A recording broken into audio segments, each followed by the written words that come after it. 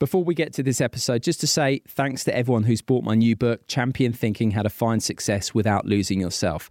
Published by Bloomsbury, the response has been terrific. It's an Amazon bestseller. It's been top 20 in the airport charts consistently, and the reviews have been terrific right across the board. And if you like this episode that you're about to hear on Flow, you'll be sure to enjoy Champion Thinking. Head to my website, simonmundy.com, or Amazon, Waterstone, Smiths, places like that to get your copy. Quality sleep is essential. That's why the Sleep Number Smart Bed is designed for your ever-evolving sleep needs. Need a bed that's firmer or softer on either side? Helps you sleep at a comfortable temperature? Sleep Number Smart Beds let you individualize your comfort, so you sleep better together. J.D. Power ranks Sleep Number number 1 in customer satisfaction with mattresses purchased in-store. And now, save 40% on the Sleep Number Limited Edition Smart Bed for a limited time. For J.D. Power 2023 award information, visit jdpower.com/awards. Only at Sleep Number stores or sleepnumber.com. There's never been a faster or easier way to start your weight loss journey than with PlushCare. PlushCare accepts most insurance plans and gives you online access to board-certified physicians who can prescribe FDA-approved weight loss medications like Wegovy and Zepbound for those who qualify. Take charge of your health and speak with a board-certified physician about a weight loss plan that's right for you. Get started today at plushcare.com/weight loss. That's plushcare.com/weight loss. plushcare.com/weight loss.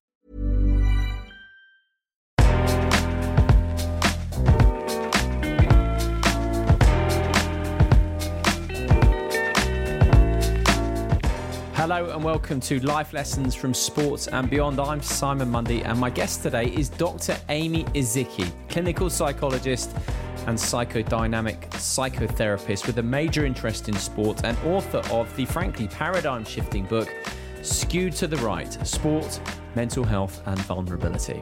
Now, everyone knows the general narrative around elite athletes, that they are somewhat superhuman, capable of achieving the truly incredible. True in many ways, but perhaps not the whole story. What if in many cases the drive needed to become the best in the world comes from a place of internal disquiet and dissatisfaction?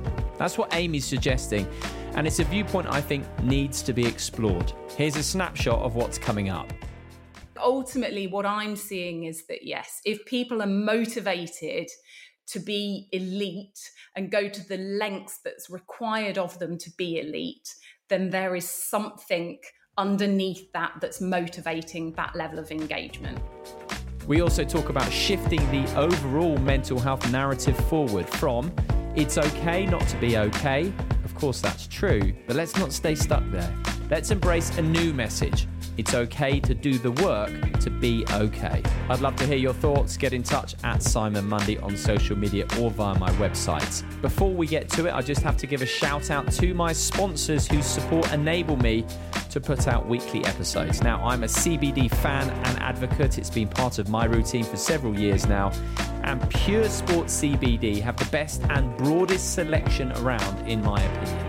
Whether you're anxious, stressed, struggling to focus or sleep, there's something for everyone in their brilliant range of oils, capsules, balms and nootropics. I use a number of Pure Sport CBD's products and they're all triple lab tested and trusted by lots of the world's top athletes for a very good reason. So check out their amazing products at puresportcbd.com and get £10 off your first order by using the code LIFE10. That's LIFE and the number 10 at checkout. Now, let's get to this week's conversation with the fantastic Dr. Amy Ezike.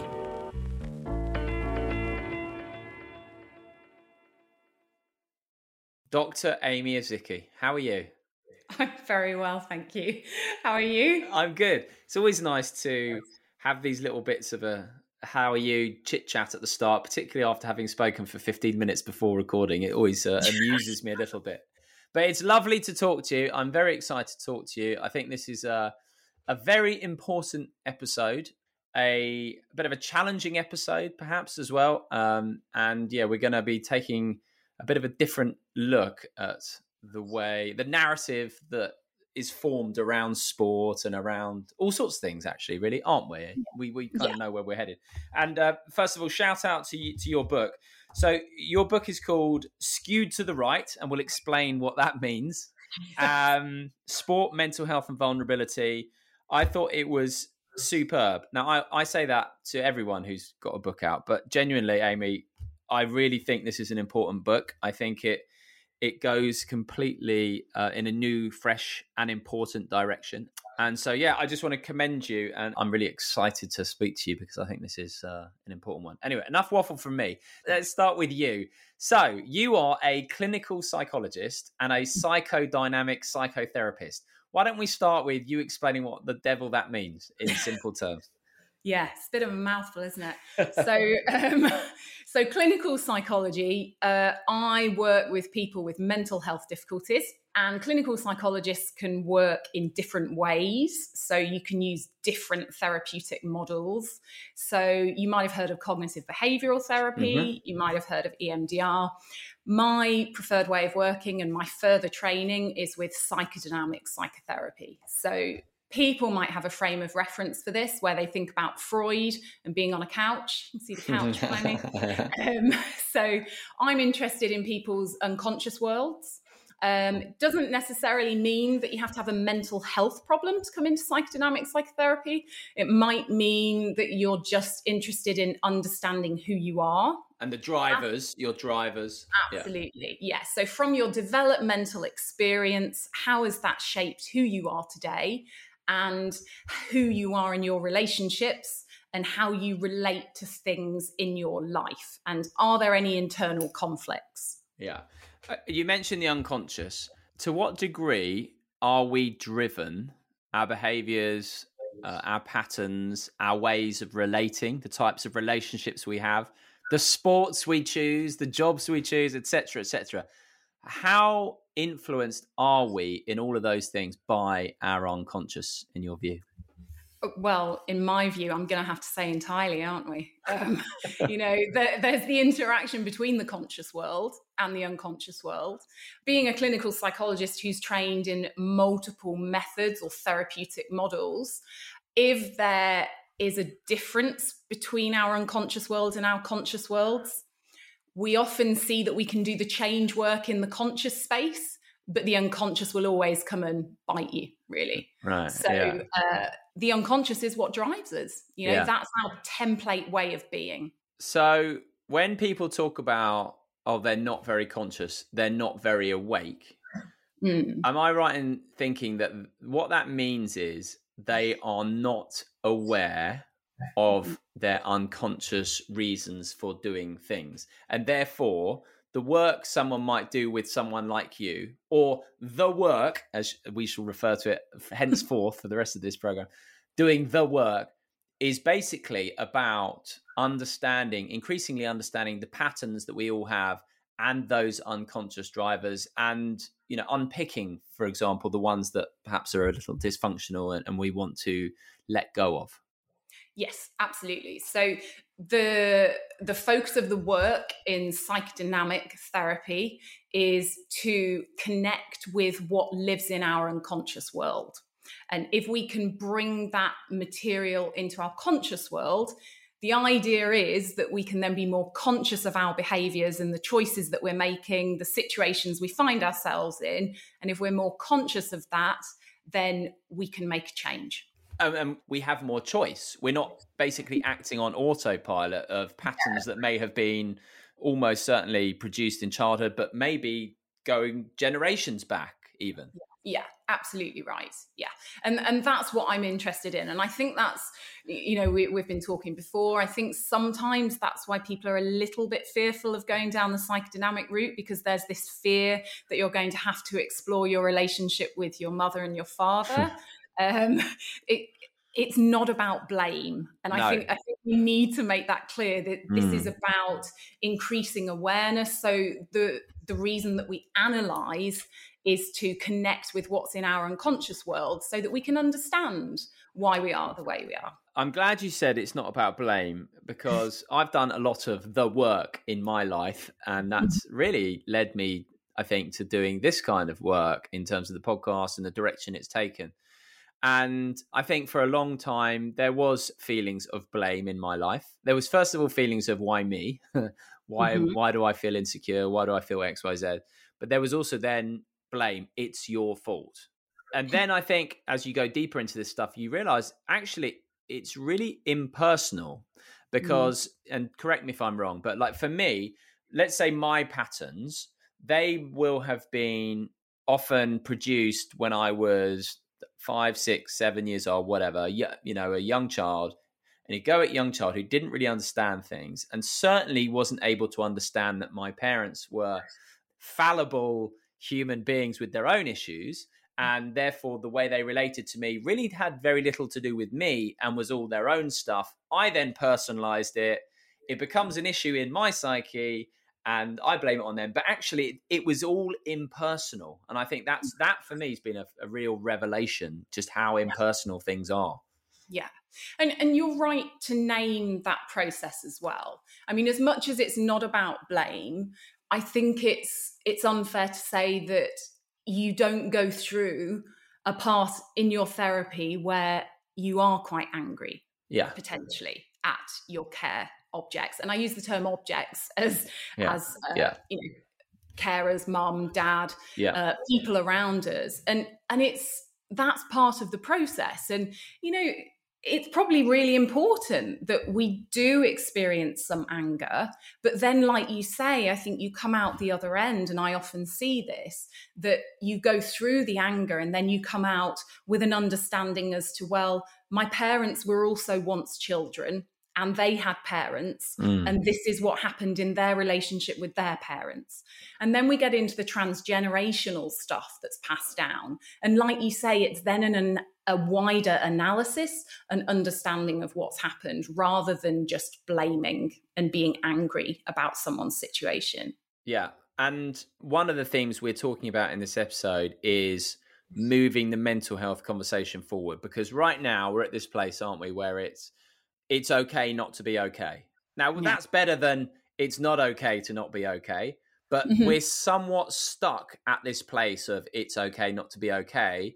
And what you're saying, and what I totally agree with, is moving that forward to it's okay to do the work. Yes. That's what we're that's what we're advocating here. Absolutely. And I think, you know, when you look at cultural change, it happens in stages, doesn't it? And at one time, that it's okay to not be okay was a wonderful drive, because there was a stigma at one time where people struggled to talk about mental health. I don't know whether we're still there. There are a lot of people that, you know, are using the hashtag it's okay to not be okay. And that's great that people feel that they can talk about their mental health and well-being. But as a psychologist, what I'm concerned about is that we then just stay in that stage. And that doesn't mean that people are then talking about, well, okay, if we're not okay, what are we doing about that? And how are we changing this? And I think, you know, we've spoken a bit about the media, and we're going to come on to sport. Yeah, but we are. I feel that we're in a stage where, you know, the media are acknowledging that our high-performance sports people have mental health difficulties. But I don't think what's being spoken about enough is, well, what are we doing about that? And that's my desire. I want to move towards something a bit different now about, well, it's okay to do the work.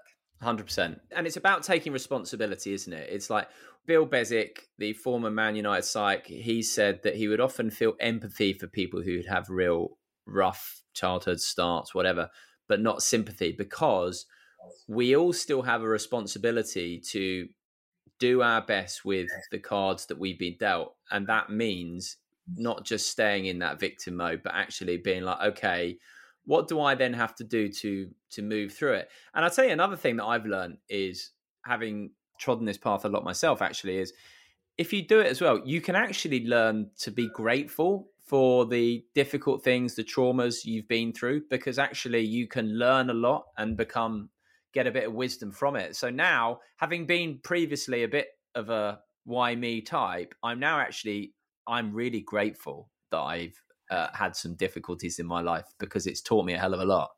Yeah. I mean, you're absolutely right. When you come out the other side, there's this realization, isn't there, that there's certain character traits in us that our pasts have shaped. And actually, some of them, even though they're a bit double-edged, they can deliver some real struggle and distress, but actually they've also probably helped us a lot in other areas of our lives. Yeah. And this is why change can be quite challenging, because certain personality traits can be helpful and unhelpful at the same time. Yeah. But it's really nice if you can look back and be grateful for the moments where actually these traits are quite helpful at times. Yeah. And those personality traits that can be both helpful and destructive leads us nicely onto sport. And look, I think from the outset, just a quick disclaimer, really, that everything we're talking about is not in any way anti-sport. You yourself were an accomplished sports person yourself. Obviously, I love sport. This is in no way anti-sport. This is just a different view, isn't it? Yeah, you're absolutely right. I continue to really enjoy sport, historically enjoyed it, but it's just trying to understand what's happening in our sports culture at this time. And it does need a bit of a different look, I think. Very quickly, just a quick overview of your sporting life. Yeah, so grew up as a competitive swimmer as a child. The whole family, we were competitive swimmers. Parents are footballers. It was a sporting household. I was then a high performance rower. That was probably my main sport. Had a bit of an injury there. My appendix went and I had a decision to make. It wasn't a career-ending injury, but I think I just decided that I wanted to do the sport in a more recreational sense. Had an experience as a rower, being invited to be a lightweight rower. So that was eye-opening. And there's a chapter in the book about being a lightweight rower. Yeah. So that means you have to be under a certain weight, right? Yeah. As a female, yeah, absolutely. As a female, you had to be under 60 kilos. Mm-hmm. So for tall women with long wingspans for rowing, that's quite challenging. Yeah. So experience of doing that, and then just more recreational sport. Another thing to just nod to is the difference then as well between a clinical psychologist and a sports psychologist, because they are quite different. Yeah, hugely different. And it's not that one's better than another. Let's say that as well. It's just that we're different. So I'm a clinical psychologist that works with sports people. So what that means is that, so let's talk about this in terms of stability. Okay, so if an athlete has stability and they want to enhance performance, we're looking at typically a sports psychologist. So sports psychologists look to enhance performance, whereas if an athlete or sports person aren't necessarily feeling very stable and there is an element of distress or struggle, then we would be looking at a clinical psychologist to assist with those mental health needs. And in your book, there are a few people who talk about this. And from what you've just said there, a sports psychologist, their main focus is performance. And a clinical psychologist, it sounds like it's more the person.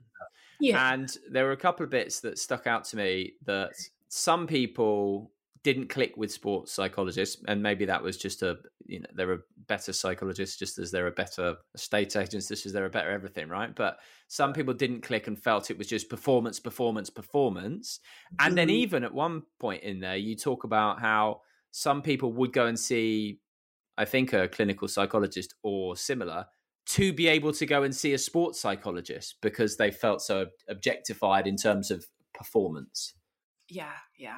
I think so. The first example you gave where it felt like performance was with a jockey, Mark Enright, that I spoke to, who was in a very challenging place at the time where he was struggling with depression.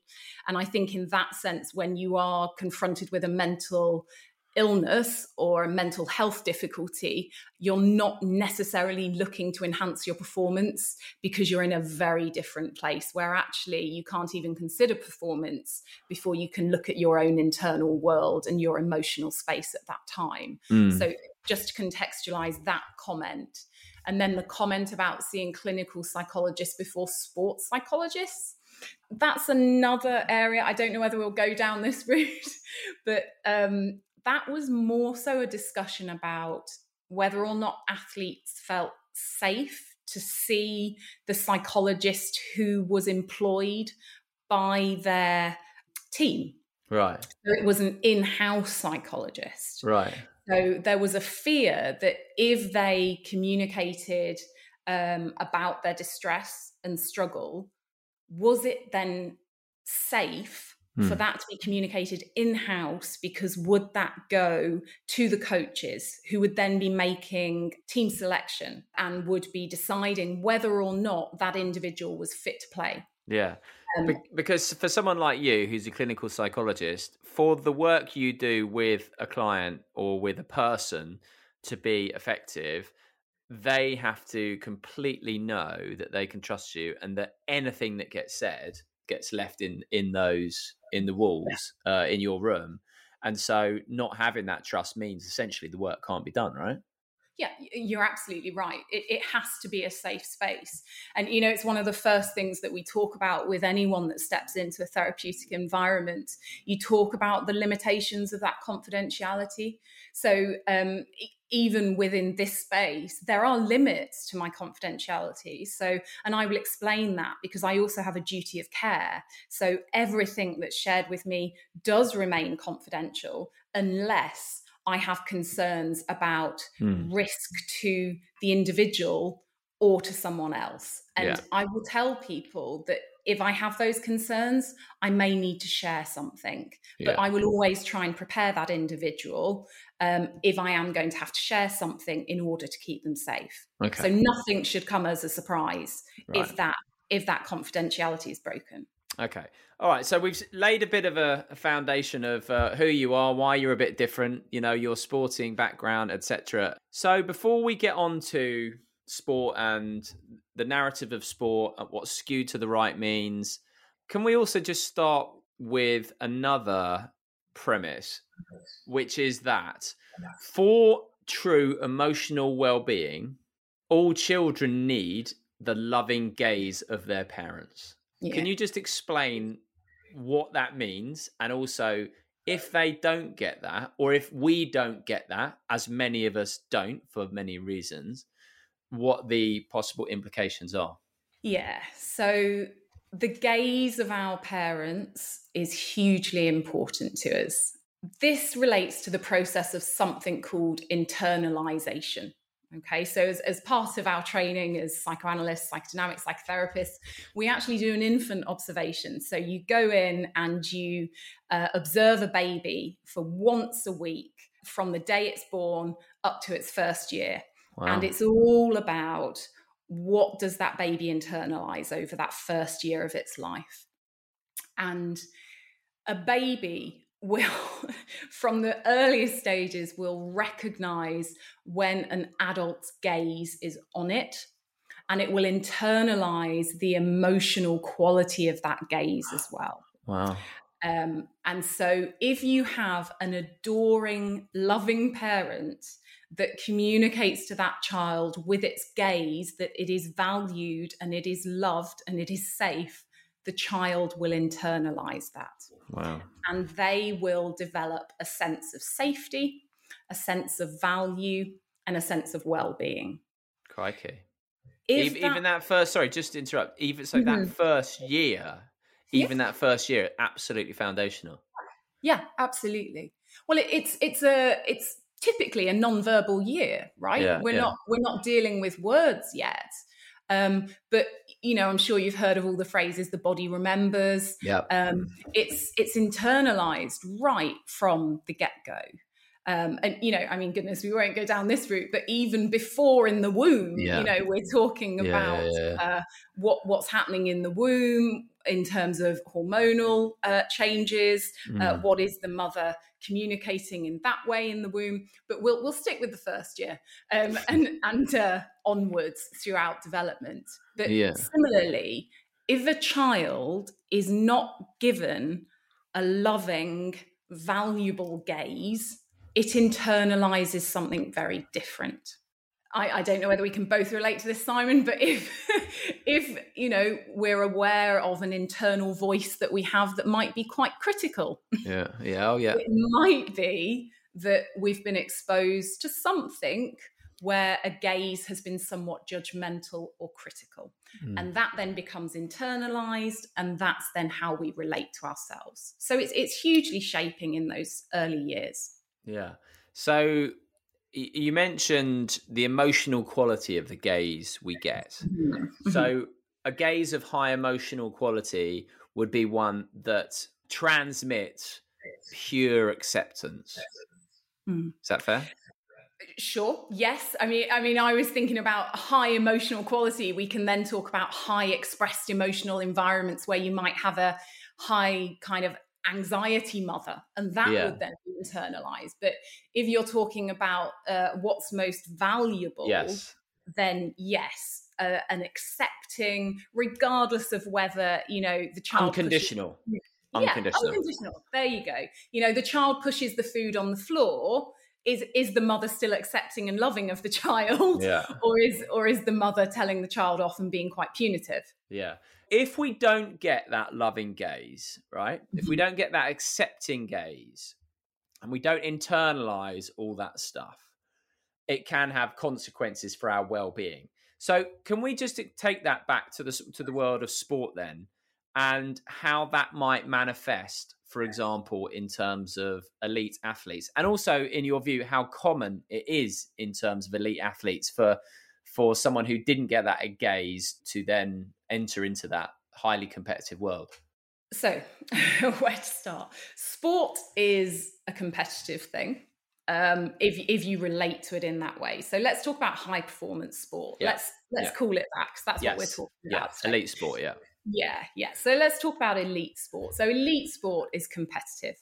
It's also an environment or an activity that draws an audience, okay? And the more successful you get, the bigger the audience and the bigger the feedback, okay?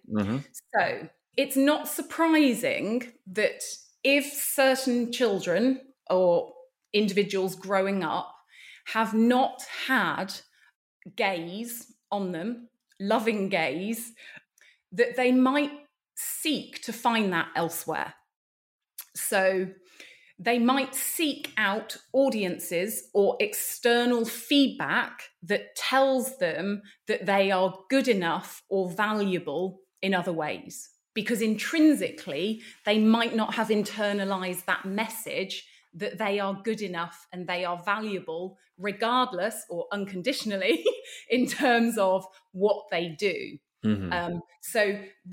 When we're talking about conditioned, it would be, well, if you can deliver a win, I might give you some love, you know? Yes. Yeah. If you win this race, well, I'm really proud of you and I'm going to give you a hug and I'm really impressed.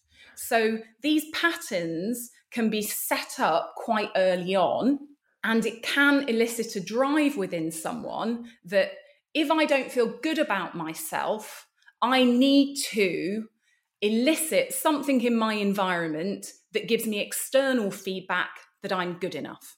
Right. And sport is wonderful for that, because you get given a medal, you get given a placement, you know, if you're first, second, third.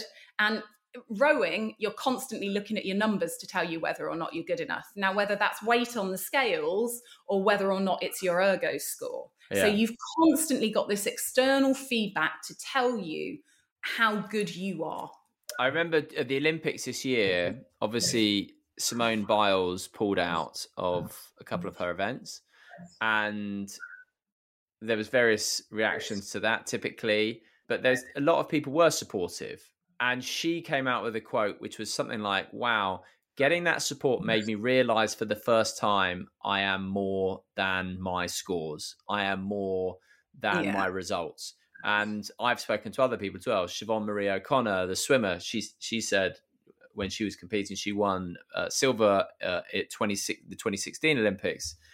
She said, when her times were really good, she was good. When her times were really bad, she was bad. So how common is this searching for external approval as a driver for performance in elite sport? Yeah. Well, look, I see it all the time, but I have to kind of say I'm aware that I work with a slightly skewed population potentially, because if an athlete is healthy, happy, they wouldn't come and see me. So I don't know, maybe I've got a bit of a biased opinion, but I think it's incredibly common. I mean, you speak to a lot of athletes all the time as well. Yeah. I'd be interested to know what your thoughts are on this. Have you met a healthy, happy athlete that yeah. Well, it's funny you say that, actually. So the comment that springs to mind was when I interviewed Tony Adams, who set up Sporting Chance and was an addict for a long time. And we were speaking about addiction, and he said, well, being a footballer, it's not a health. I'm sorry, I've got the sound of his voice in my head. But being a footballer or being an elite athlete, it's not a healthy or a balanced way of living. A balanced way of living, I think, is the way of it. And then also there's a couple of people in your book. So Johnny Wilkinson, the classic example, one of the greatest English sportsmen, certainly one of the most iconic English sportsmen of all time, fully acknowledges now that he was right on the edge and had real mental health difficulties. And that, like you said, I think you said earlier, what can also benefit can also hinder. And in his case, that was quite obviously the case. Like, what made him such a brilliant rugby player almost drove him to utter despair. So I would tend to agree with you quite a lot, actually. Okay. I mean, look, we're talking about skew to the left, skew to the right now, aren't we? I mean, do you want me to start to go into... Before you do skew to the left, skew to the right, let's quickly say what the narrative is. I think the narrative generally is right now in mainstream. The mainstream narrative around sport is that these are special people with special talents. Let's put them on a pedestal. Let's idolize them. Let's aspire to be like them. Let's learn from them, and we should all be more like them. And what actually you're suggesting is that no, whilst there are some things that we, of course, can learn from elite sport, in many cases, actually, the reason people are in that position is because, for example, they didn't get the loving gaze and internalize things when they were young. So actually, it's often driven by a certain amount of disquiet. Yeah. And that's a lovely way of putting it, actually. I like that terminology. There's an internal kind of disquiet about this. I mean, look, if we all grew up and we were given unconditional love, and regardless of what we did, we were made to feel valuable, I don't know whether we'd be chasing around a sports field trying to prove something. I don't know. Maybe people will shoot this down in flames, Simon, because all of the people that just love sport and feel incredibly healthy and happy humans in all areas of their life might start to contact us. It would be nice to hear from them, because I don't hear from them very often.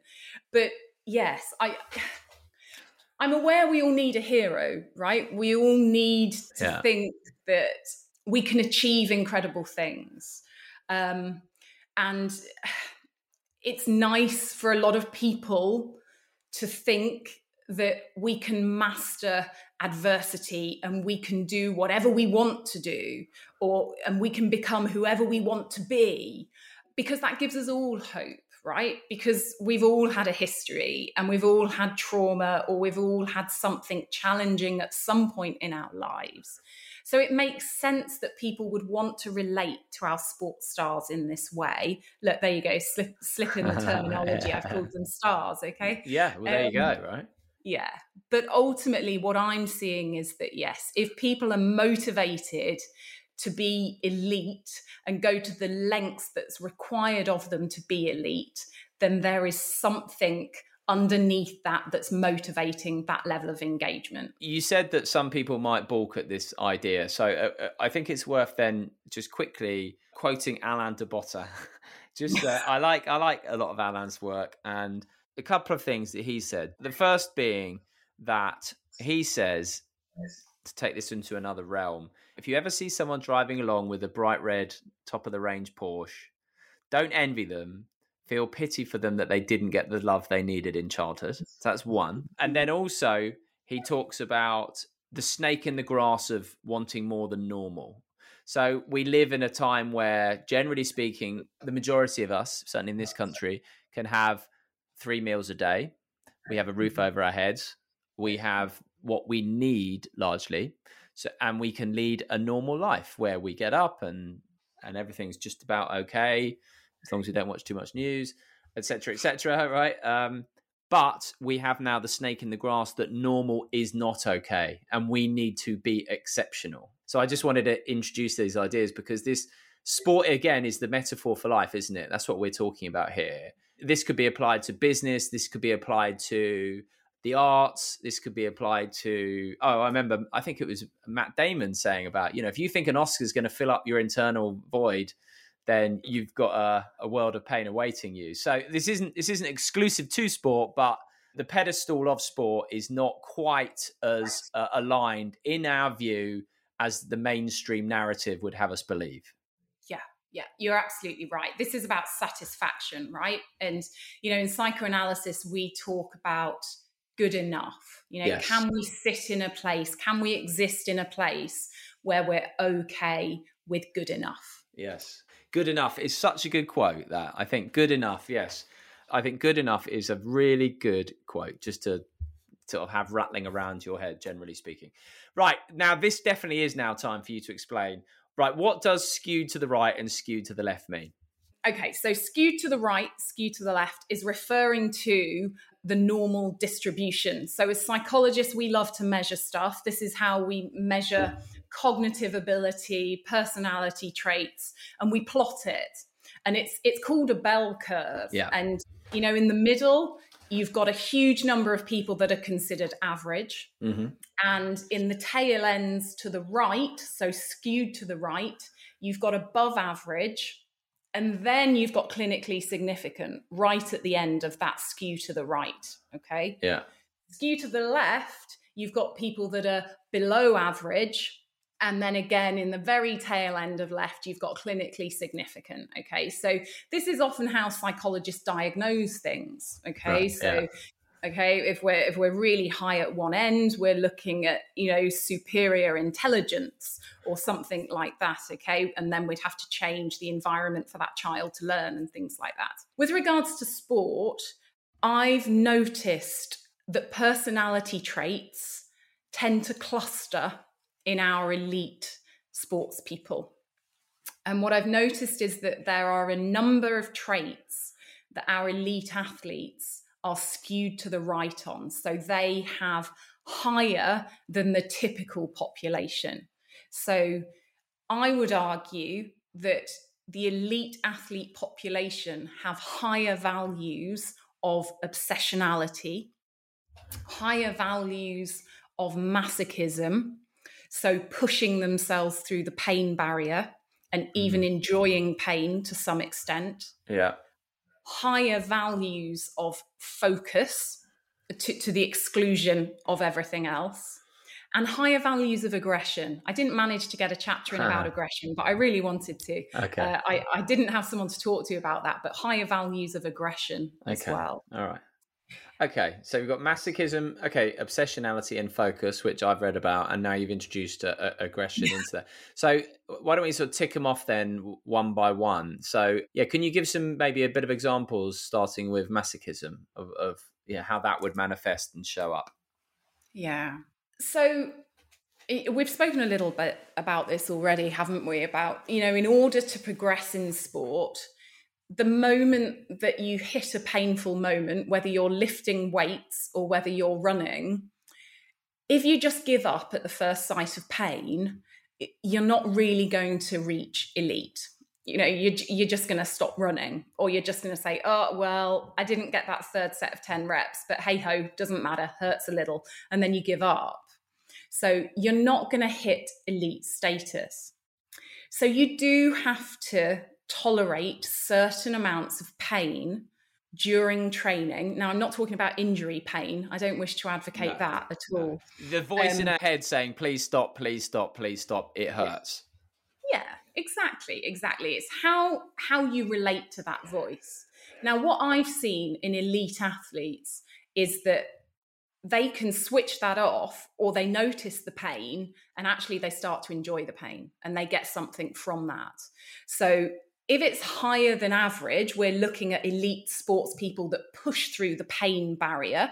And this is often something that's celebrated in common narrative, right? Everybody says about becoming comfortable with the uncomfortable, pushing through the pain barrier. To some extent, yes, we need that. But my concern is when we live in that place too much, and then the athlete starts to push through injury pain. So they don't stop training when they're injured, or they have to hit a certain level of intensity and pain in their training to feel satisfied that they've done enough that day.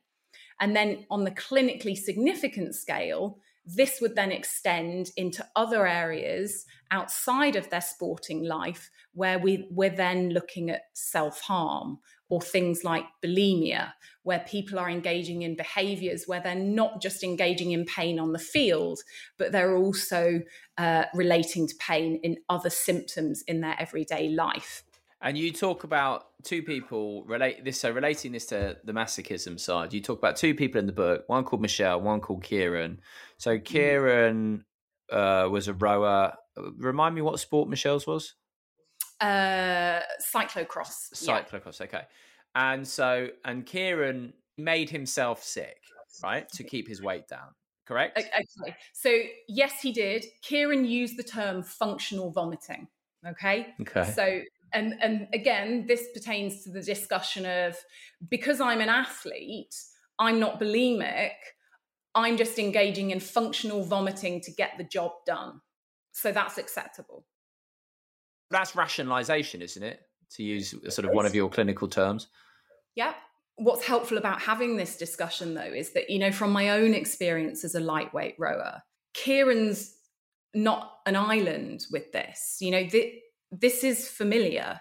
I've seen this a lot, and I've worked with a lot of rowers, as with other weight-restricted athletes. And these kind of behaviors where if you weren't in a sports environment and you reported these to your GP, you would typically be getting referred to your eating disorder service. Yeah. But because you are in a sporting environment and it is weight restricted, these are merely behaviors that are engaged in that are acceptable within that sports culture. From what I remember with the Kieran story, he fainted, didn't he, pre-London 2012, because he put that down to low blood pressure, and he was passing blood in his urine because some of his organs were shutting down because he was just restricting his calories so much to be able to make under this weight. Yeah. And there was the fact that people were missing this when you're so monitored as an elite athlete suggests that perhaps there may have been, and it might have been unconscious, but an unconscious looking away, because it's like, okay, well, that may be the price you have to pay to be an elite athlete. And so there's a certain amount of not conspiracy, but what's the word, when they work together, a certain amount collusion. Yeah. Yes. And again, I'm not interested in blaming anyone for this happening. What I'm interested in, just as with therapy, is an analysis of why this is happening. So Kieran himself would also hold his hands up, personal responsibility, and say, well, I wasn't communicating explicitly to the sports doctor that I was engaging in these behaviors. Yeah.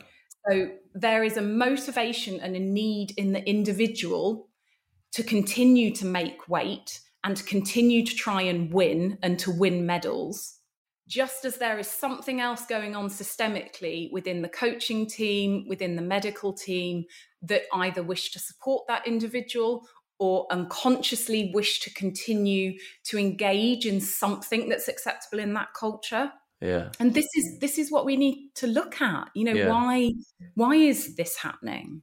And part of that, surely, if that is true, and even if it is unconscious, it has to be surely, at least in part, down to priorities and the fact that performance is prioritized over the person. Yes. Yeah, you're absolutely right. It's, what are we striving for here? Are we striving for good, healthy humans first that deliver good performance? Or are we striving for something different? And, this relates to whether or not people will see a clinical psychologist, because there is an awareness that actually, if I do become healthy, happy, relate to myself in a positive way, know that I have intrinsic value, am I then going to go and chase this performance? Yeah. And then does that mean that I'm going to lose my job, lose my standing in the team, and lose what's paying my bills? Yeah. Blimey, what a tough question, right? And you often have to make these difficult decisions. It's like, okay, what is in my highest good? And that might mean walking away from a sport, for example.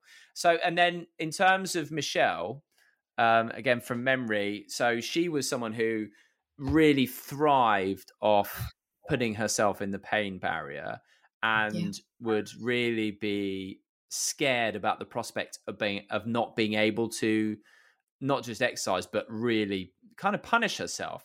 And that punishing herself you spoke about was an outward expression of an inward feeling that was not able to be expressed in a healthy way. Yeah. So when we think about masochism, analytically, we think about it as the individual turning their aggression inwards, because we're attacking ourselves, right? When we're being masochistic, as opposed to sadistic, where we would attack and locate our aggression outside of ourselves towards other people. So masochism is a way of turning our aggression inwards to ourselves. And often that can happen when it feels safer to do that than to attack our objects around us. So, the book goes into Michelle's developmental history, and it's fair to say that her upbringing was characterized with a lot of aggression towards herself from others in her upbringing. And then you see that's what became internalized for Michelle. And if other people stop doing that for her, she'll relate to herself in that way as well. Yeah. And then potentially she'll repeat that pattern by inviting other people into her life that fit that template for her as well. And that's not just inviting other people, that's also inviting activities into her life that allow her to continue to relate to herself in that way. So I'm saying that because Michelle invited sport into her life because it was a vehicle to allow her to continue to relate to herself in this way. This masochistic behavior was representative of really how she felt about herself, right? Yes. So it was like she was punishing herself because she almost felt like she deserved to be punished. Yeah, that's all she ever knew. Yeah. Millions of people have lost weight with personalized plans from Noom. Like Evan, who can't stand salads and still lost 50 pounds. Salads generally for most people are the easy button, right? For me, that wasn't an option. I never really was a salad guy. That's just not who I am. But Noom worked for me. Get your personalized plan today at Noom.com. Real Noom user compensated to provide their story. In 4 weeks, the typical Noom user can expect to lose 1 to 2 pounds per week. Individual results may vary. This is Paige, the co-host of Giggly Squad, and I want to tell you about a company that I've been loving, Olive & June. Olive & June gives you everything that you need for a salon-quality manicure in one box. And if you break it down, it really comes out to $2 a manicure, which is absolutely insane. It's also so easy to get salon-worthy nails at home with Olive & June. The difference between how your nails used to look when you did them yourself and now with the Mani system is a complete game changer. The best thing about Olive & June, too, is it's a quick dry. Dries in about 1 minute, lasts for 5 days, and full coverage in up to 1 to 2 coats. Visit oliveandjune.com/perfectmani20 for 20% off your first system. That's oliveandjune.com/perfectmani20 for 20% off your first system. Many of us have those stubborn pounds that seem impossible to lose, no matter how good we eat or how hard we work out. My solution is PlushCare. PlushCare is a leading telehealth provider with doctors who are there for you day and night to partner with you in your weight loss journey. They can prescribe FDA-approved weight loss medications like Wegovy and Zepbound for those who qualify. Plus, they accept most insurance plans. To get started, visit plushcare.com/weightloss. That's plushcare.com/weightloss.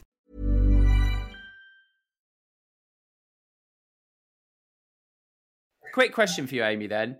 In terms of language and stuff like that, and in terms of performance, if someone's talking about non-negotiable behaviors that they demand of themselves and other people, what does that bring to mind for you? Does that ring any alarm bells, or is that okay in your view? It feels very rigid, very fixed, almost a little punitive. That there are non-negotiables. We are developing individuals. We can develop, we can change. It feels very rigid. Controlling? We've spoken of, of course. Yeah, absolutely. Interesting. Yeah. Okay, thank you. That's useful to know. Okay, let's move on to obsessionality quickly then. So obsessionality, you mention in the book Jonny Wilkinson, who I think is a fantastic example of this and someone who I think has done the work. You know, I really, really admire Jonny. I've had him on this podcast, and where he is now compared to where the guy who won the World Cup, I mean, it's absolutely poles apart. And again, I think that shows that going through trauma or having these traits or whatever, or difficult times can actually end up being a real blessing if you can grow through them. But it's when you get stuck there that they become a problem. But yeah, can you talk about Jonny there? Because I mean, he was famous, wasn't he, for how obsessive he was at taking kicks at goal, and as England rugby fans would just rejoice in that fact, because it meant that 9 times out of 10 when he stepped up, no matter where the ball was on the pitch, you knew he was going to slot it over. But actually that was bordering on clinical, and it bordered on, and he happily admits this, it bordered on taking him to the absolute pit of despair. Yeah. So Jonny wasn't someone that I interviewed for the book, but he was someone that I referenced in the book because he's spoken about this publicly himself. And you know, perhaps you can say a bit more about when you've spoken to him as well in terms of how he experienced this. But I wanted to include him at the start of the book because he is such a good example of this, and we all saw it, right? He's a household name, and we saw the routine with which he would attack every single kick on the field. It was precise, it was practiced, it was obsessive. But in his own biographies, he talks about how that obsessionality would then follow him off the field. So as much as it was a personality trait that helped him on the field to be an incredible sports person, it was also a personality trait that hindered him in his life. So I talk about personality traits that both help and hinder simultaneously.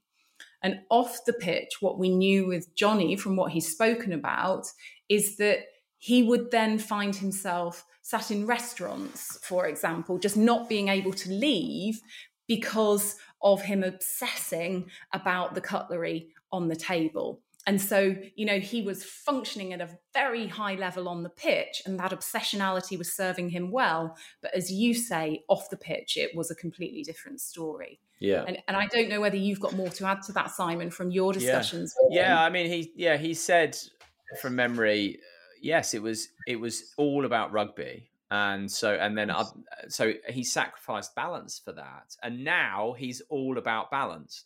I mean, classic example, right? He has a kombucha company Number One Living. Fantastic, actually. And the name Number One Living, you've got to go back and understand the name or why he decided to call it Number One Living, because I think it really illustrates his journey really, really well. So he's got a kombucha company. And the whole point of that is kombucha, like kefir, is full of probiotics. So he talks about it in terms of balance within the body. So making sure that everything is working in alignment with each other. Whereas for him, when he was injured, for example, he gave the example of I think he'd had back or neck surgery, even like something really serious. And the day after the surgery, he was back on the bike going, I've got to get back to that level. So therefore, his body, which was saying, please let me rest, please let me recover, was not working in balance with his mind, which was saying, no, you've got to go above and beyond to get back to this level. And now he's, like I said, he's the opposite of that. And actually, he came out with a beautiful line, which is that in society and in sport, where it's really exemplified, is that all this doing will create being. And what he means by that is that all this masochistic at times behavior, it will lead to happiness and peace at some point in the future. And the beautiful thing for Johnny was that he got to taste the very pinnacle of what could be tasted in his sport. He won the Rugby World Cup at the age of 24. Not only that, he was player of the tournament. He kicked the winning goal, as we all know, in that fairy tale style.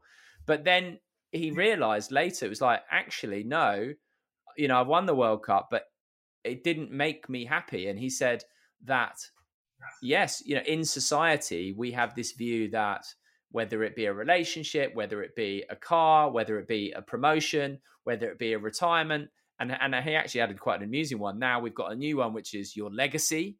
So once you're dead, will make you happy. And actually, no, doing does not equal being, and actually being needs to sort of come first, and balance is often a big part of that. So yes, I don't know if I've helpfully added or not there, but that's all stuff from memory. And his journey and everything he's had to say is just, been brilliant and completely backs up everything you're saying. And so is he therefore suggesting that the process of doing leads to being, or ultimately the process of doing and then realizing that doesn't satisfy and fill the void? Yes, yes, right. that doing, all this doing, masochistic, obsessional, whatever, or whatever it may be, even on a smaller scale, let's say, working your ass off to get that promotion, that will do all that stuff, and then that will then make us happy, aka fill an inner void. Yes. And that is that being. So being happy, where actually it's like, no, nothing outside of us, and this is the whole thing, can fill that inner void, right?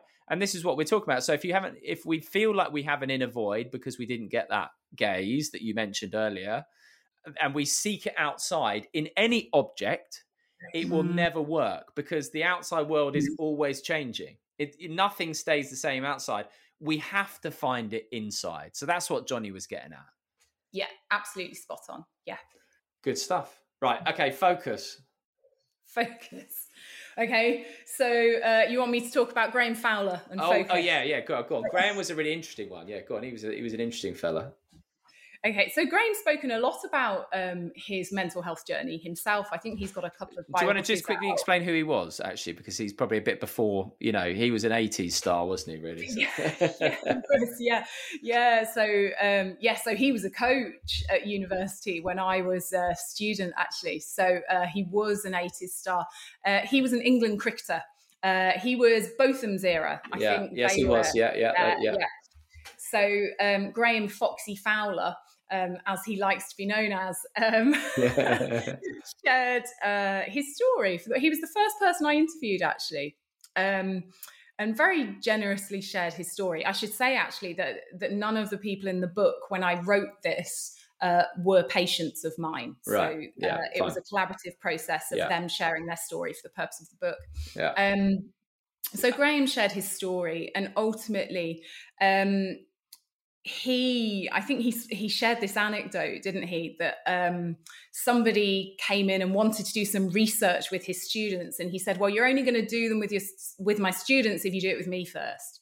And they did this test with him, and apparently he had fighter pilot focus. And ultimately, this researcher just turned around and said something about how traumatic his relationship with his mother was, and he went, "You're not going anywhere near my students. That's crazy." Because he had, right? And it was like, "Oh my God, you've seen right through me."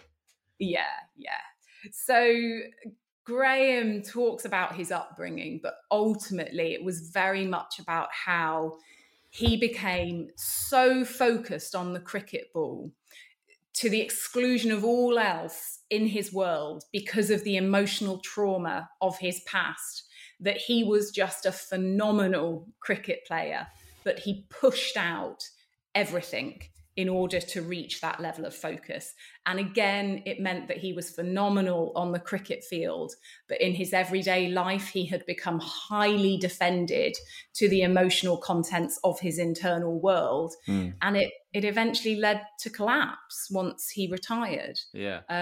When he didn't have something to focus on, he didn't have the cricket ball to focus on. So everything that he had pushed out into his subconscious, which is what happens, right? When we're young and things we don't want to experience, we push them into the subconscious unconsciously, and there they stay lurking, but they're in there, and then, they're not going anywhere until they need to be sort of faced and embraced and accepted and all that, and understood and worked through and all that stuff.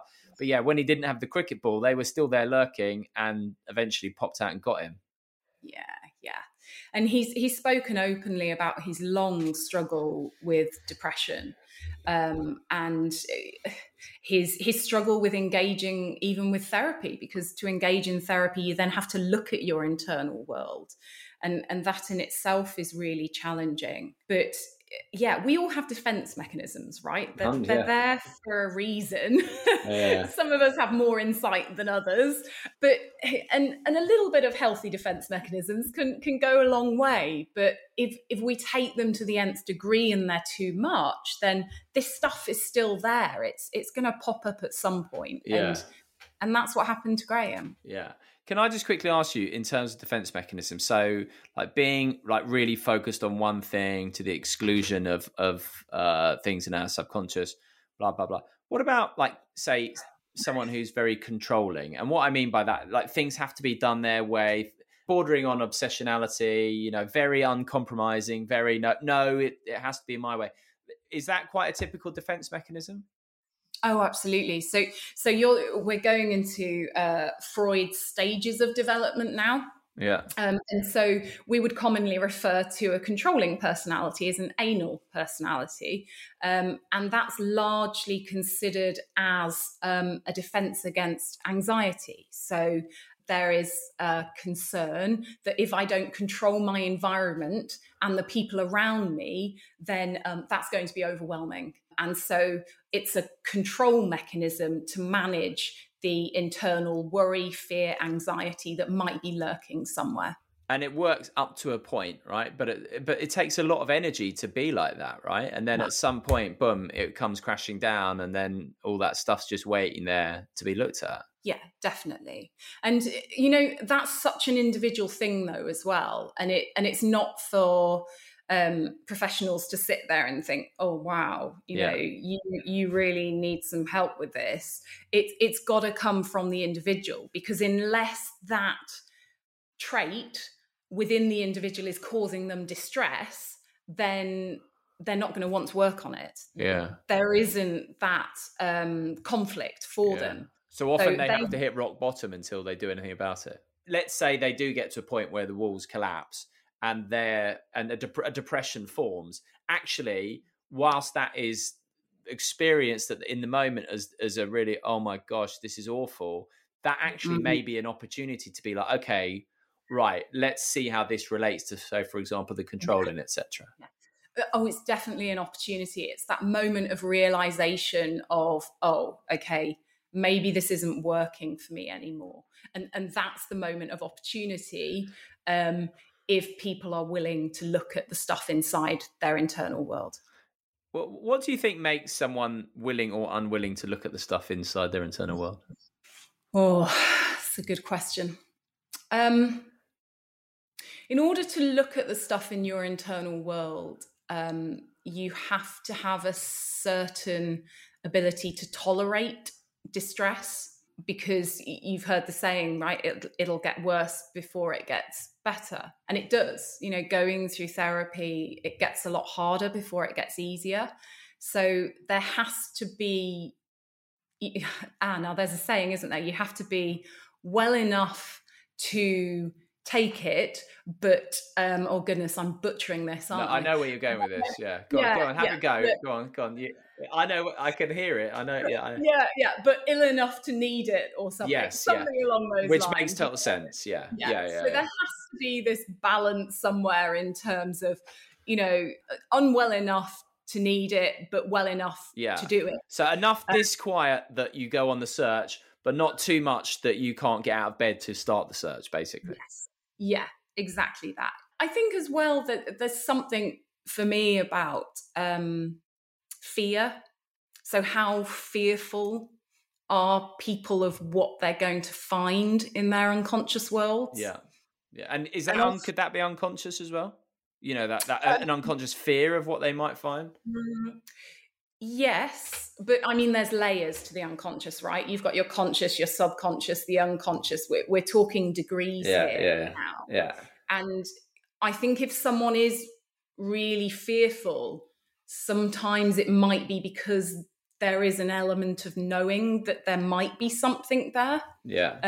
That's going to be quite challenging to think about. Now, I also just want to say, I'm not suggesting that, you know, if you ever come into a psychoanalysis that we're all going to find that trauma. I think that's another myth, isn't it? That people think that there's going to be this epiphany, that there's a traumatic moment that happened to them and it's going to answer all of this.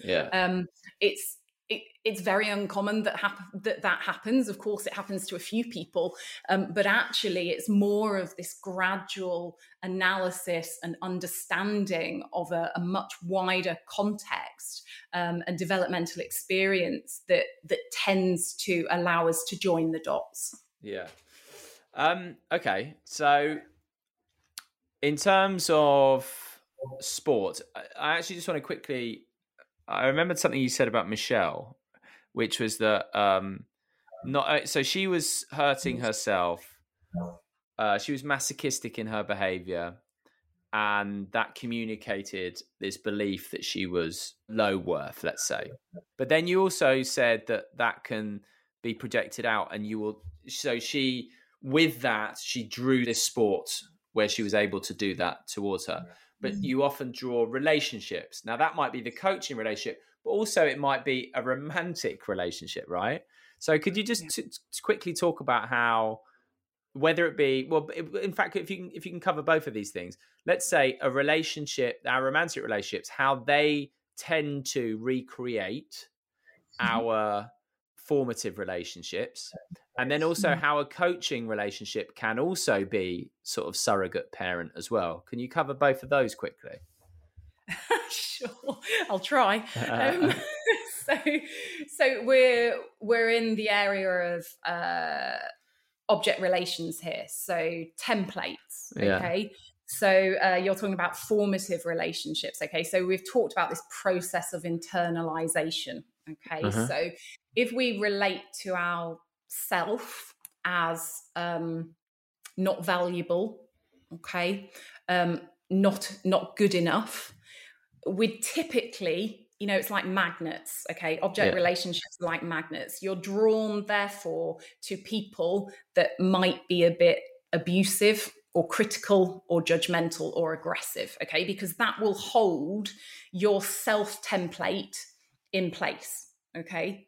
So, and these are formed in our early years from our formative relationships, and we have a self and an other template, okay? And this is then what we are driven to repeat in our future life, okay? So this other template can be found in other people, so romantic relationships, but it can also be found in other activities or things in our lives. So sport can become the abuser, or sport can become the thing that makes you feel judged as well. And then that maintains the self template, okay? So that's how we repeat these templates throughout our lives and maintain that way of relating to ourselves and feeling that way about ourselves, which was set up early on in life. Yeah.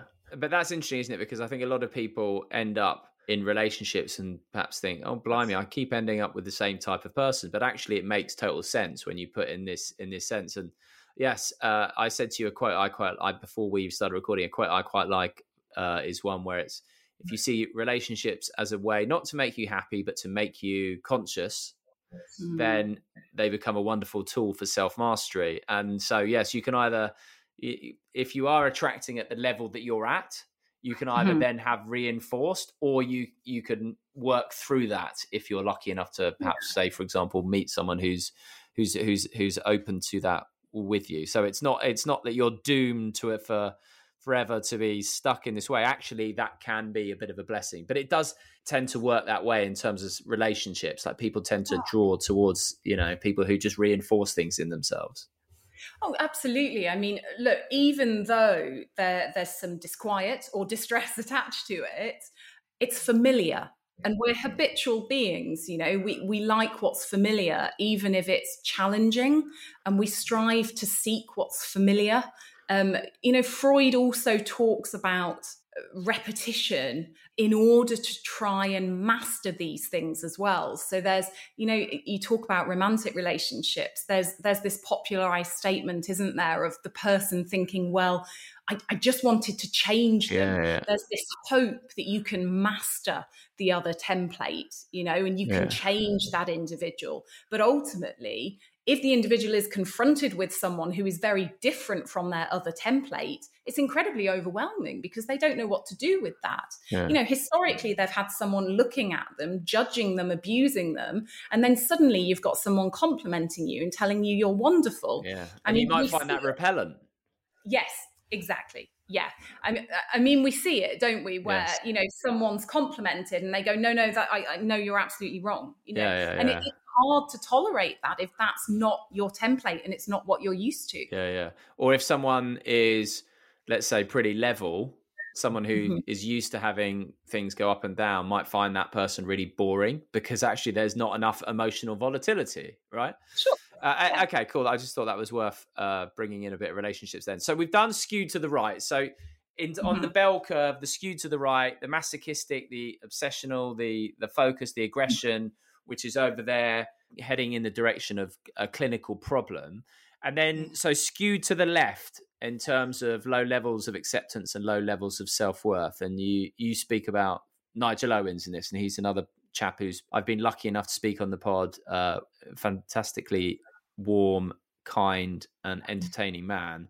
But yes, as he well admits, he nearly took his own life. Yeah. So, an incredible story, really, isn't it, Nigel's? And he's been so generous in communicating his story to people as well, in the hope that we can learn from it and understand from his experience. And I noticed this, that as much as we've got elite athletes with high degrees of obsessionality, masochism, focus, I noticed that this coincides with really low levels of self-acceptance and self-worth. Yeah. And Nigel's story was a beautiful example, really, of that, in that, and it related to his sexuality, didn't it, primarily? That was just a part of himself that he couldn't accept. And I see this. I see this with a lot of athletes, that if they are struggling to accept a certain part of themselves, again, sport is related to as something that might offer them different feedback that they are good enough, or they are acceptable to someone else. They are acceptable to the timekeeper, or they are acceptable to the sporting world because they've won and they're good enough. Yeah. And it gives them that short-term feedback that they're good enough and they're accepted by the world, potentially on a huge podium, right? If you're really successful. Yeah, absolutely.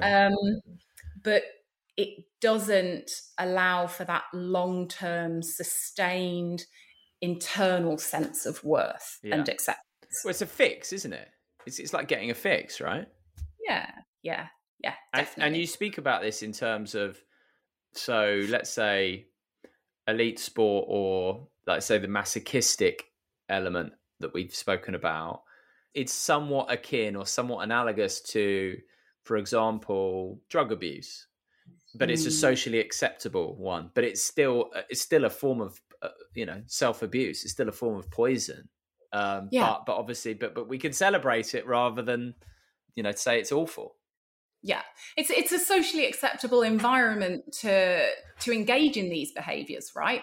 I mean, if you look at rugby, I mean, we're inviting men to be aggressive, so it's socially acceptable to do that on a rugby field. But if you're doing that on a night out, that's a different matter. So sport can provide people with an environment that it's socially acceptable to engage in some of these behaviours that they need to engage in, that otherwise would be frowned upon. Yeah. So just to recap, what you've noticed is that often with elite athletes, they'll have these high levels of masochism, obsession, blah, blah, blah, coupled with low levels of self-acceptance and self-worth. Yeah, exactly that. Wow. Yeah. And that's the cluster that I often see. And that combination is not something anyone would want to aspire to, because it can't be a very nice place to be. Yet, that's what makes them, in many cases, able to be champions, quote unquote. Yeah, you've nailed it. Yeah. And the narrative is that this is something we should aspire to. Yeah. I mean, it's exhausting to live in that place. Absolutely exhausting. You never feel internally good enough. You're constantly seeking external feedback to tell you that you're worth something. You can't express your aggression outwards, so you have to turn it inwards on yourself. And you have to be obsessive to the extent that you sacrifice everything else in your life to actually elicit this external feedback as well. Yeah. And something that I read that is very revealing is that you've spoken to a lot of athletes and said, okay, why are you doing this? And often they haven't got a clue why they're doing it. No. And it can often be a hugely challenging question to ask. I often have to be quite careful in terms of when I ask that question, because it can destabilize quite a lot, actually. Because I think some athletes may be able to tell you a conscious reason why they're doing it. Yeah. But of course, we're talking about different levels now as well. Yeah. So they might consciously tell me that they like to win and they like the feeling of winning. But then if we start to explore, well, yeah, but what are the other reasons that you're driven to do this? And that can be hugely challenging. Yeah. I know you're not a huge fan of pop quotes, but there was one that popped in my head, and it goes something like this. There's the reason we say we do things, and then there's the reason we do things. Everyone can rationalize stuff, right? I remember saying to my dad, so what attracted you to my mum? And I remember him saying, well, she's really sporty. Yeah, all right. Okay, Dad. Yeah, and whilst that is true, that it was a very, very shallow answer, let me tell you. Yeah. You know what I mean? Definitely. And we can all do that. Sorry, Dad. But we can all do that, right? Yeah, you're absolutely right. I mean, how many of the athletes that you've spoken to have been able to give you a answer of substance when you ask them why? God, that is a good question. Right, I'm not going to say who it is, but someone's just popped in my head who competed in a number of Olympics. And I mean, it sounded like from memory, they just had this thought come to their head. Oh, I could do this, therefore this is something I could do. And it was no deeper than that. So that could be then, from what you're saying, the unconscious is working away. Mm-hmm. And then out of that pops up this really simple thought, oh, go and do this, because why not? And actually consciously it's no deeper than that. But actually what you're saying is it's a hell of a lot deeper than that. Yeah, definitely. And I mean, to be fair, how many people would offer an answer of substance?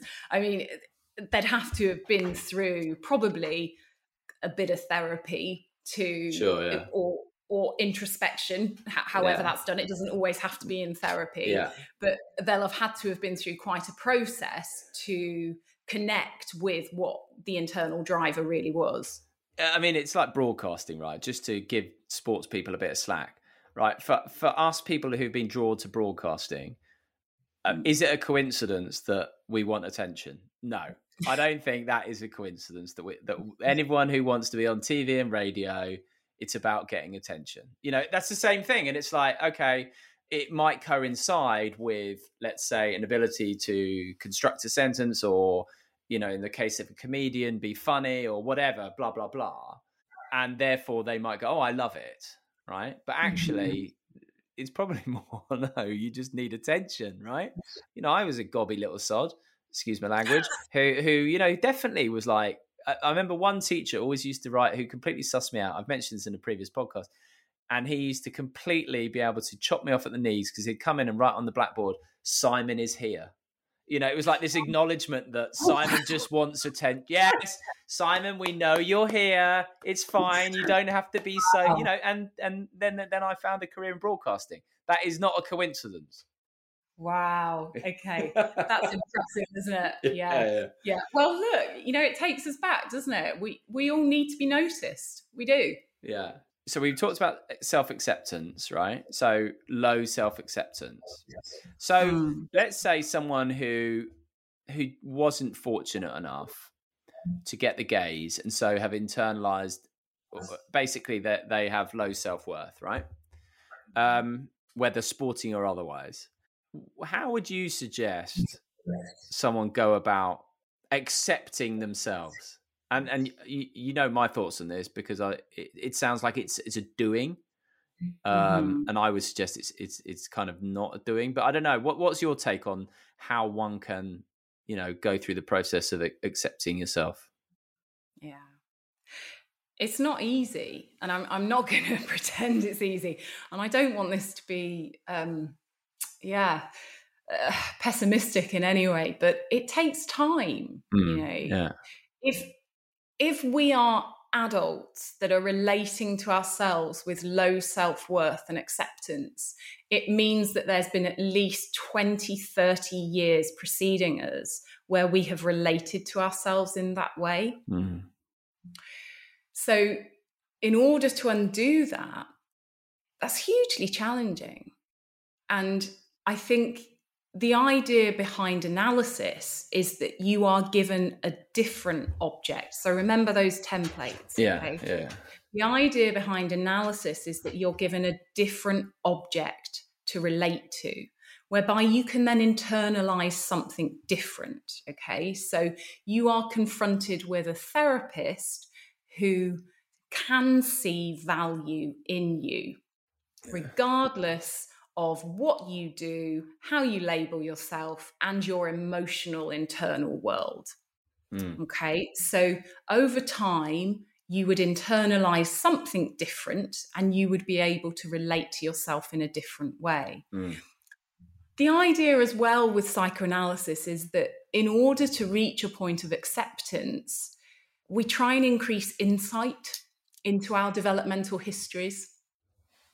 And with that insight, I mean, you said earlier, right, that with your own personal journey, you realized it wasn't anything personal in your family home. Yeah.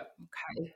So there's an awareness that this isn't necessarily about you. No. And that's incredibly helpful to recognize that. So I think it's about increasing insight, and it's about surrounding yourself with other objects that can challenge that belief in you. But of course, there's degrees to that as well, in that, you know, we can't swing to the absolute opposite of what we're familiar with, because that would be overwhelming. Yeah. So it's about, you know, finding a therapist or a partner even that challenges that just enough so that it can help you move on to the next level in terms of acceptance or self-worth, and seeing value in yourself for who you are, not what you do. Yes, which is key, right? And we live in a society that it's all about what you do. Again, Alain de Botton says, it's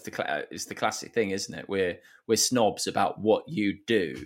It's the classic dinner party question. So just in terms of then acceptance, a few years back when I was insecure, or more insecure, should we say? And you know what? Just as a quick add-on here, I went out for a drink recently with someone who came out with a really nice line, and it was like, getting secure with your insecurities. And I thought that was a really nice line. I was like, that's a really good one. But the interesting thing for me was when I set off on the path of trying to, there was enough disquiet to make me want to go on the search, to refer back to the thing, and not too much that I was not didn't have the energy to do it. So I was quite fortunate to be in that area, should we say. But I think if you'd have asked me then, I probably would have been of the opinion that there was something broken in me that needed fixing. And then actually what I've come to understand is that no, it's about understanding, non-personalizing, and then realizing actually underneath the beliefs, the story, the thoughts, the feelings, actually, no, none of us are broken apart from this belief that we have that we are broken. Does that ring true? Yes, absolutely. We all have those parts within us. And I think it's also, we've got to orient people to reality as well, that therapy is not going to magically fix these parts within us or make them disappear, because it doesn't, and that might disappoint a lot of people. But it is more about recognizing that, oh, I do have an obsessive part, or, oh God, blooming out, there I am being masochistic again. But with that insight, those parts will continue to live in us, and they may again kind of dampen down, they may be muted somewhat.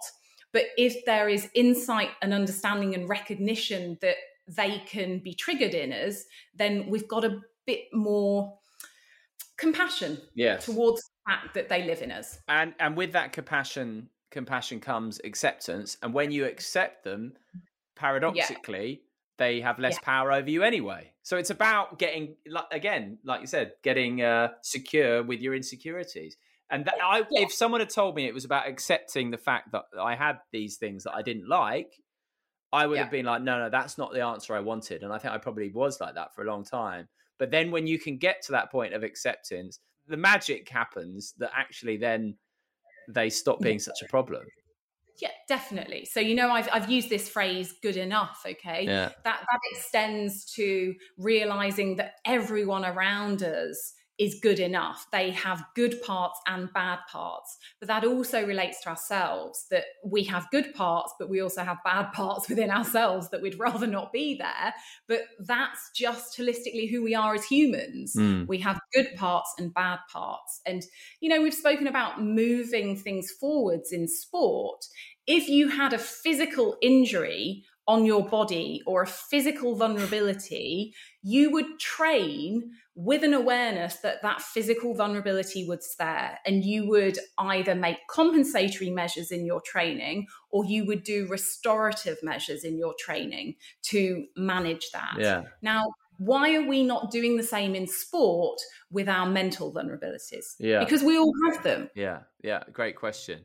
And you have a line in the book, and I think you tee it up by saying this may be somewhat provocative, but I'm going to cut that bit off because I think it's a really good point.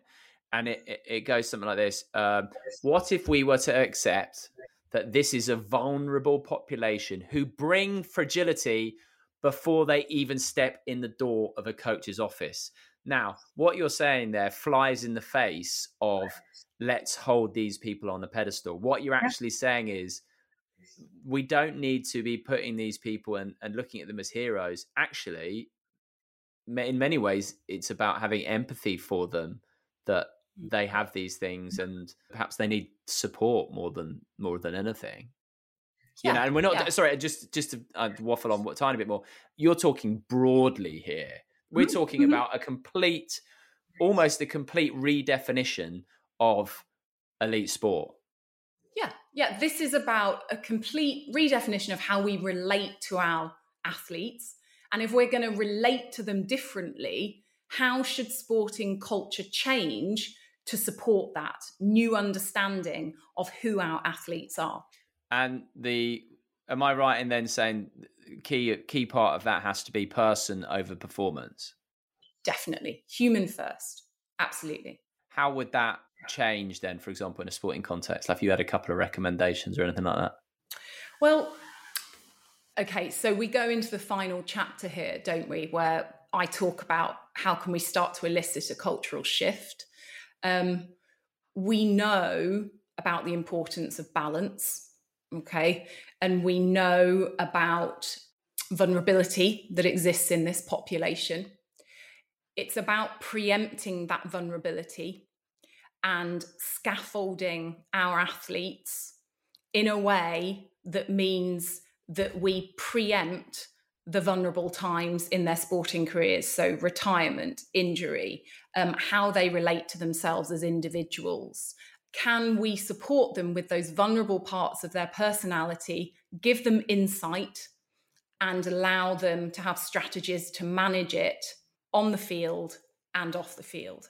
And from let's say a sports supporter point of view, is to understand, like you say, that these aren't superhuman in many cases, although they are perhaps physically and et cetera, but actually, no, they're vulnerable. They didn't get that gaze. There is a certain amount of disquiet which enables them to perform like this. So rather than being like, let's aspire to this, like why would we aspire to? And I'm not being critical of anyone who is in the vulnerable population.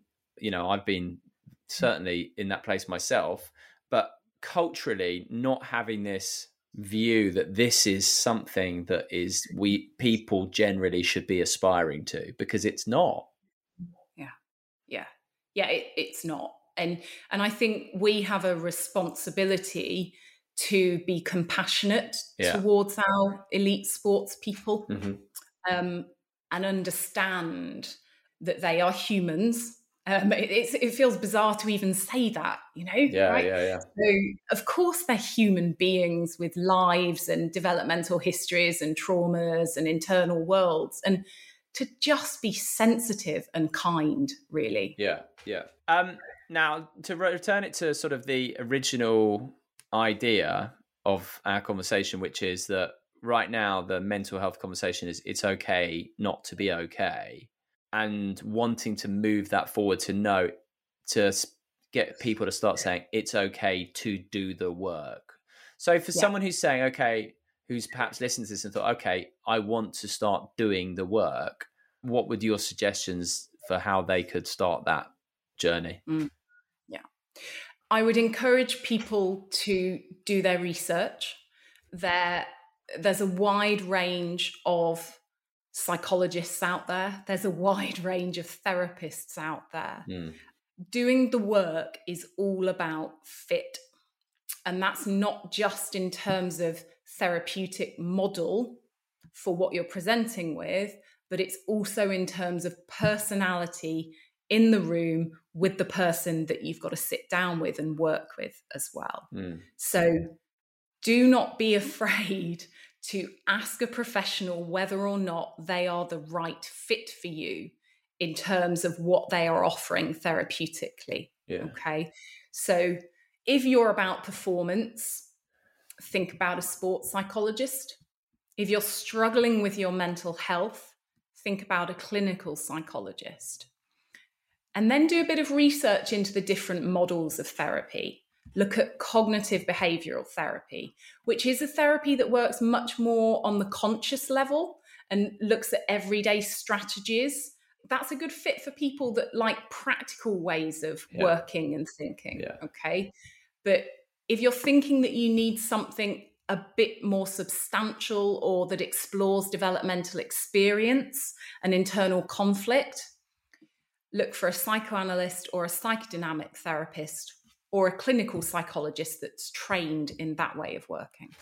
And doing the work, as we've called it, it's not an admission of failure. Actually, it takes bravery. It's something that should be lauded, not be embarrassed about. Yeah.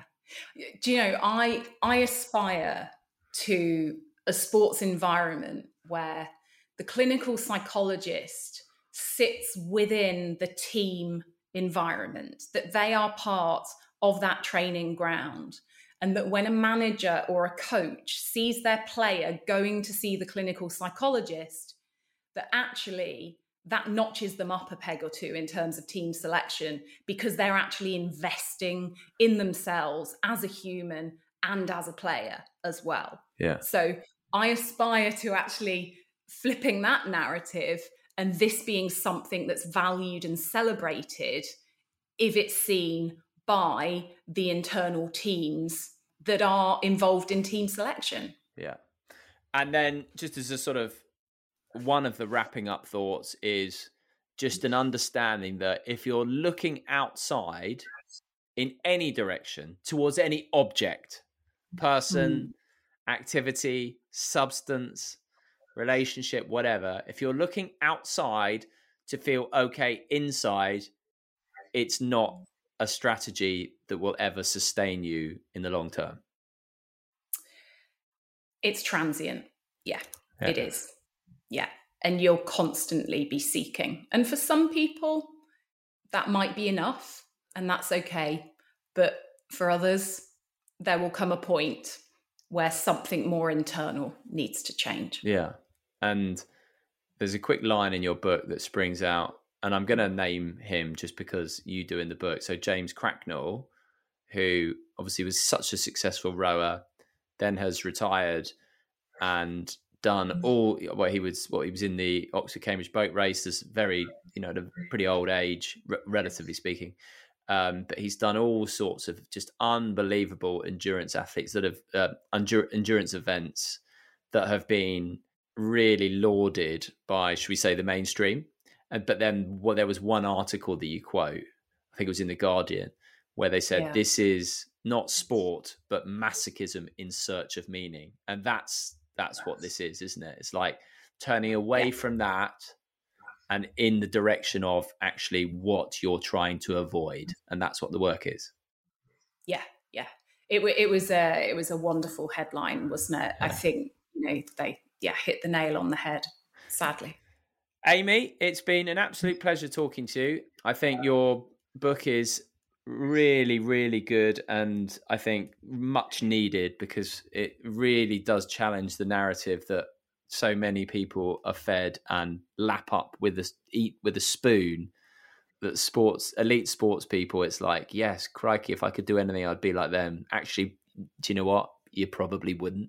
So yeah, just well done. And I mean, how does it feel actually being the person to stick their head above the parapet and go, actually, guys, it's a bit different to what everyone else is saying?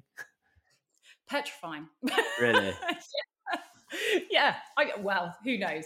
I know it's not going to be favourable to a lot of people for a number of reasons, and I know that for the people that this will be challenging for, is probably an indicator of where they are with this stuff as well. And right. And we have to be careful what we push. Yeah. So if there are people that are ready to read this, then I would invite that, and it would be lovely to hear from them. Yeah. And so what you just said there, if it actually triggers something in someone where they're really repelled by what you're saying, actually that might be a sign. Yeah. Potentially. Yeah. All right. Well, listen, Amy, thank you so much for coming on the podcast. It really has been a pleasure talking to you. We will chat again, no doubt, and really enjoyed talking to you. So thank you very much. Yeah, likewise. Thanks so much.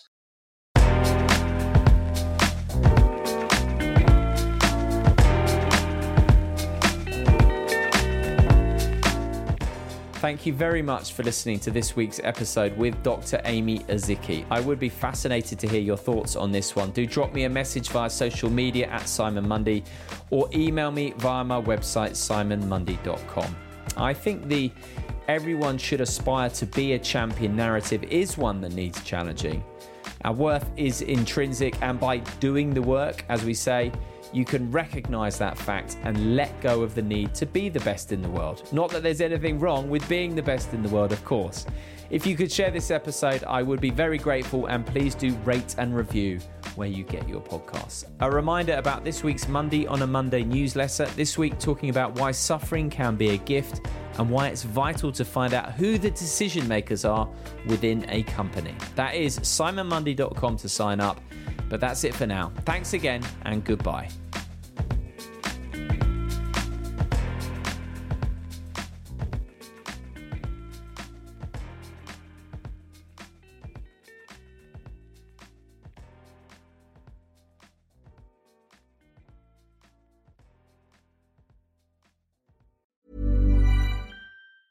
Planning for your next trip? Elevate your travel style with Quince. Quince has all the jet-setting essentials you'll want for your next getaway, like European linen, premium luggage options, buttery soft Italian leather bags, and so much more. And it's all priced at 50 to 80% less than similar brands. Plus, Quince only works with factories that use safe and ethical manufacturing practices. Pack your bags with high-quality essentials you'll be wearing for vacations to come with Quince. Go to quince.com/trip for free shipping and 365-day returns. Save big money on your outdoor project now at Menards. We have everything you need to keep your outdoor power equipment running smooth, so you can keep that lawn in tip-top shape or enjoy some time on your boat. Right now, all FVP, lawn and garden, and marine batteries are on sale through May 5th. Check out our entire selection of FVP batteries today and view our weekly flyer on Menards.com for more great deals.